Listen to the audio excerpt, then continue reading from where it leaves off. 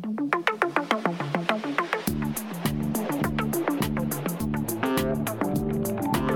it once, don't remember when. Think it's time to watch it again. Follow, subscribe, stay up to date. Episodes drop the last Friday. It's a Matt, forgot that. It's a Matt, forgot that. It's a Matt, forgot that podcast.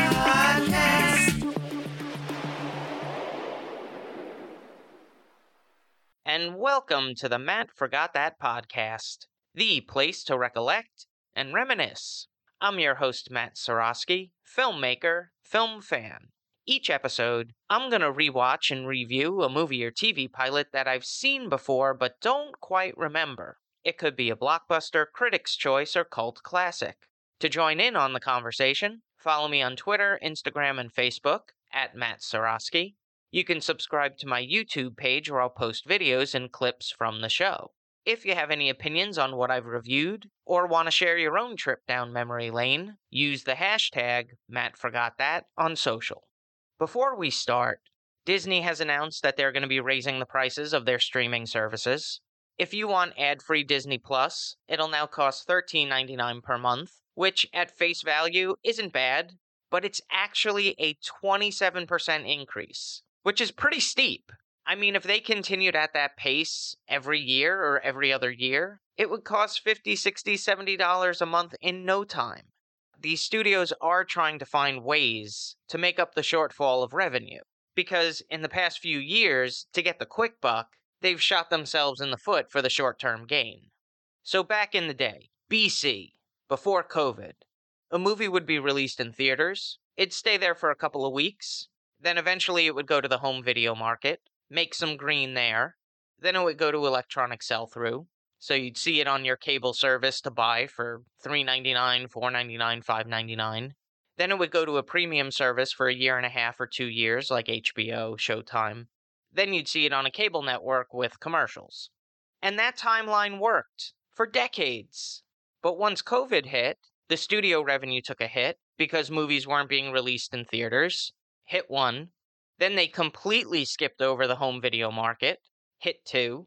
Then they decided to go straight to streaming after 45 days. So that took out the electronic sell-through. Hit 3. So the only way that these studios could make money is by increasing the price of streaming. It starts with Disney Plus, they'll increase the price, then Paramount Plus will follow, and it'll just have an avalanche effect. Every streaming service will go up a couple of dollars. They're all in cahoots. Yes, it makes me sound like a conspiracy theorist, but I believe in that. And that art is just a money laundering scheme. Oh, you spilled some orange juice on paper? I'll give you $13 million for that. Hunter Biden. I don't usually pick on the left, but they'll get their turn in the ringer. But I think the real problem I have with streaming is that it totally devalues the content. Look at what's available on HBO Max. Hundreds of movies, great movies, and thousands of episodes of series. And, of course, the Discovery crap. But if you were to own every single one of that content and paid $20 per title, we're talking about thousands of dollars that would be spent, and thousands of dollars that the studio would make. But it's all being given away for $12 a month, $13 a month. That is a steal. So as consumers, we're lucky. But in chasing that quick cash, I think the studios have overlooked the value of the content. And in selling themselves short, now they've lost a significant revenue stream. And when studios need money, guess who that's going to fall upon? The consumer. On to the main attraction. Each review will end with a ranking out of 5 stars. 1 star is skip it, 2 stars watch at your own risk, 3 stars standard fare, 4 stars worth checking out, and 5 stars must see. Now, if I give a title 5 stars, it doesn't mean I'm comparing it to Casablanca, Jaws, or Seinfeld. I rank titles based on other movies or TV series in that genre and at that time period. In this episode of the podcast, I'm rewatching and reviewing The Matrix from 1999. It was written and directed by Lana and Lily Wachowski, who helmed Bound, Speed Racer, Cloud Atlas, and Jupiter Ascending. It stars Keanu Reeves as Neo. This is the third movie review that I've done which he's starred, but I've never done a career retrospective. Until now. He was born in Beirut, Lebanon, but after his parents' divorce, he moved with his mother to Sydney, Australia. A few years later, they relocated to New York City before settling down in Toronto, Canada. He dropped out of high school at 17 and moved to Los Angeles. He appeared in a couple of episodes in TV movies before being cast in River's Edge to positive reviews. He had a supporting role in Dangerous Liaisons, which was nominated for 7 Academy Awards, winning 3. But his breakthrough would come the next year as slacker Theodore Logan in Bill and Ted's Excellent Adventure. This would lead to a string of hits with Parenthood, Point Break, My Own Private Idaho, and Bram Stoker's Dracula. He would be catapulted into superstardom as Jack Traven in action thriller Speed, the titular role in Johnny Mnemonic, and this movie, The Matrix. As he approached his 30th year in the business, he showed no signs of slowing down with John Wick and subsequent sequels. This is what I remember. Red pill, blue pill, one fish, two fish. The bullet time sequence. And of course the cast. Lawrence Fishburne as Morpheus, Carrie-Anne Moss as Trinity. Now I'm heading off to watch the movie.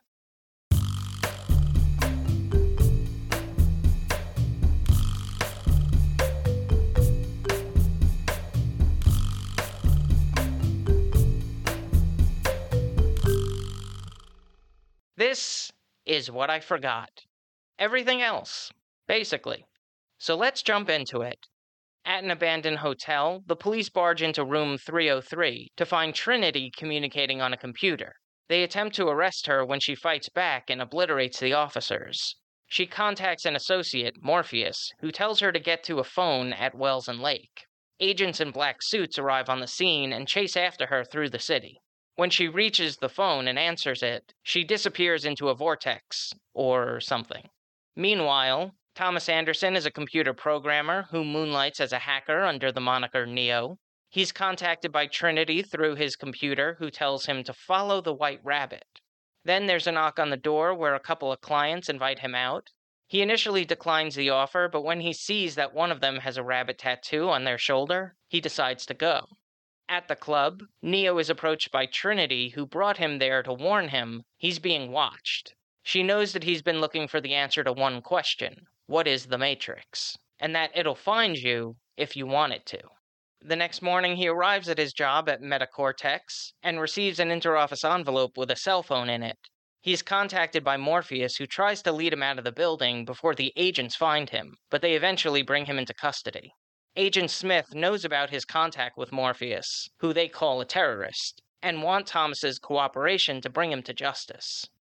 Here's a quote without context: "Never send a human to do a machine's job." The Matrix is an interesting film. The acting is okay from all parties. There was basically one direction: stay stoic, and that was performed admirably. Hugo Weaving as Agent Smith was an intimidating villain. I felt like all the dialogue was one big riddle. It's like they sat down and said, let's be as vague as possible. Most of the special effects have held up, which is a testament to Mannix, led by John Gaeta, and the visual effects artists. While I like the stop-motion fight scenes in martial arts films, I find it a bit out of place in this movie. Conceptually, it should work, but it's not my favorite thing to watch. I actually find it a bit disruptive and annoying. The highlight of the movie are the shots. It's a fascinating film to watch, even if you have no idea what the hell is going on. And trust me, that was basically my state. After the first time I had seen it, I thought maybe I need to be a little older to understand this. So I let over 20 years go by to watch it again, and I am still just as confused. Now for a little trivial trivia.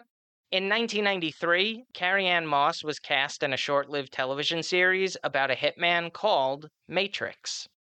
The cinematography was captured by Bill Pope, whose filmography includes Army of Darkness, Fire in the Sky, Clueless, Spider-Man 2, Men in Black 3, and Baby Driver.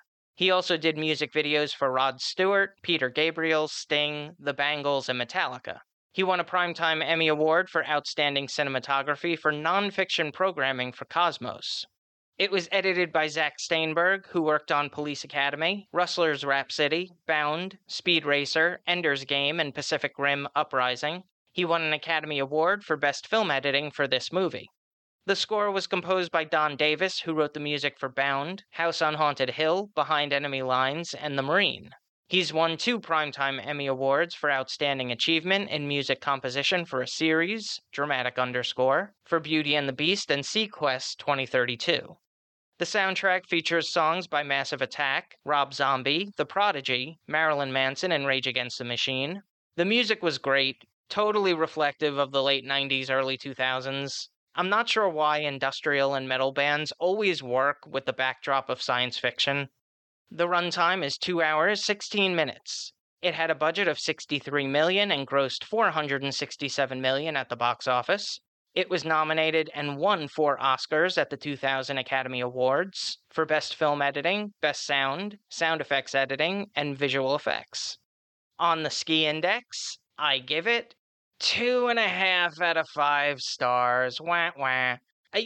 That's for me personally. I didn't get it. I loved watching it. It's visually spectacular, but I need more than that. In comparison with other films at the time, maybe I'd boost it up to 3.5, but it just didn't do it for me. Maybe I'll watch it in another 20-25 years when I'm senile, and maybe it'll make sense then. If you've seen The Matrix and have opinions on the movie, let me know what you think using the hashtag #MattForgotThat. Moving right along, each episode, I'm going to post throwback clips that I think people should watch. It could be movie trailers, music videos, interviews, or something completely random. Search for my YouTube page and there'll be a playlist called Matt Forgot That Playback. A few months ago, I reviewed Bachelor Party on the Matt Watch That podcast. And in one of the scenes, a song played in the background, and I'm like, I remember that! Now, what the hell was it called? Even with the help of the internet, it took me a little bit to figure out that it was called Dance Hall Days, performed by Wang Chung. Now, I'll be honest, I didn't realize that they had more than one hit. I knew the big single, Everybody Have Fun Tonight. The new wave group was formed in London, England, by Jack Hughes and Nick Feldman. They were named Huang Chung, Huang, after a phrase taken from a book meaning yellow bell in Mandarin. They released their self-titled debut in 1982 to little fanfare. On a suggestion from their record label, they changed the name to Wang Chung, W-A-N-G, which was thought to be more phonetic and easier to pronounce. They released their second album, Points on the Curve, under this moniker, and it would reach number 30 on the Billboard 200 album charts. It featured the single Dance Hall Days, which peaked at number 1 on the dance charts. They followed it up with To Live and Die in L.A., which served as a soundtrack to the 1985 film directed by the recently departed William Friedkin. The next year, they released Mosaic, which included their biggest hit, Everybody Have Fun Tonight, which reached number 2 on the Billboard Hot 100. It would be certified gold.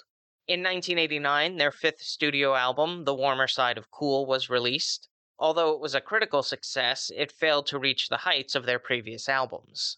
They took a break for 7 years before reuniting in 1997 for their greatest hits collection, which included a new track, Space Junk.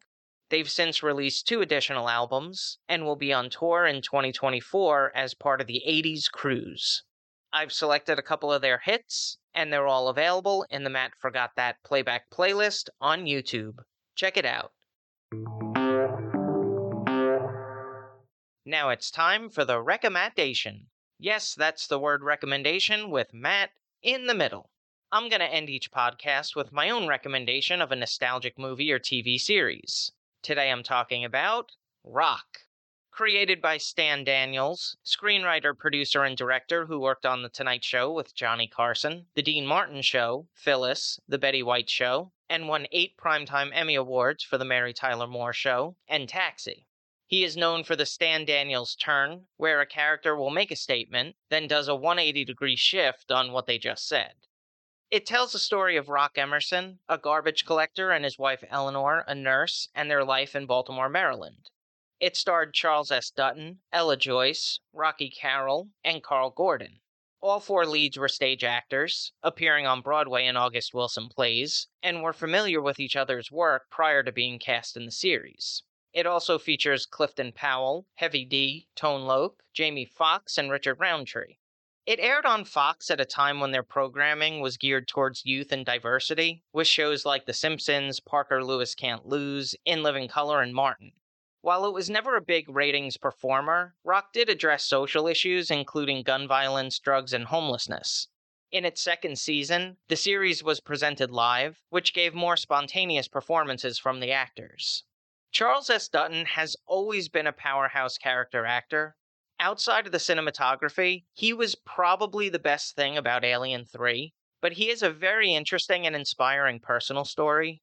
In 1967, at the age of 16, he was sentenced to 5 years in prison for manslaughter. While out on parole, he was arrested for robbery and handgun charges, leading to an additional 3 years in prison. While in jail, he assaulted a guard and was given 8 more years behind bars. While in solitary confinement, he was allowed 1 book and selected an anthology of Black playwrights. He was inspired to start a drama group with the approval of the warden, who allowed it upon the condition that Charles would finish his GED. While on parole, he kept his promise and finished his GED, and enrolled in Hagerstown Junior College for 2 years, graduating with an Associates of Arts degree, and majored in drama at Towson State University. He earned a master's degree in acting from the Yale School of Drama. He went on to appear in Cat's Eye, Mississippi Masala, Menace to Society, Rudy, Nick of Time, A Time to Kill, and Mimic.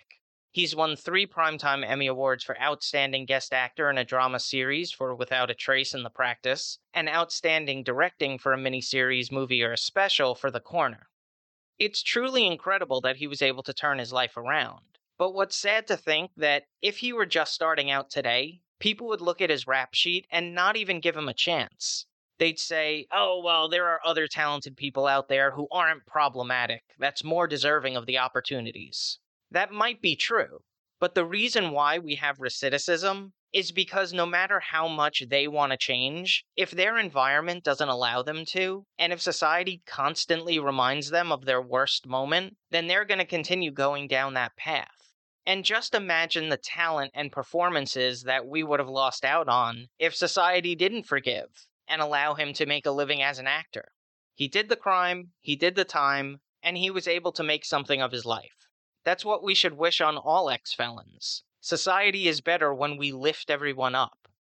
Now, don't get me wrong. If you're an actor living in the lap of luxury and you do something wrong, you should be held accountable for that. But after you've paid your debt to society, you should be able to move on. But if you keep getting in trouble again and again and again, you're obviously not learning your lesson, and your career might be gone in a flash. So anyway, Charles S. Dutton is a tremendous talent. Rock was a really strong show. Unfortunately, it's not streaming anywhere, so look it up on YouTube for a couple of clips. Rock was on for 3 seasons, 72 episodes from 1991 to 1994. That's all for this edition of Matt Forgot That. Thanks for listening to me reminisce. You can follow me on Twitter, Instagram, and Facebook at Matt Seroski. You can subscribe to my YouTube page where I'll post videos and clips from the show. If you have any opinions on what I've reviewed, or want to share your own trip down memory lane, use the hashtag MattForgotThat on social. Head over to mattseroski.com for the latest news and updates, and come back next time for the rewatch and the review.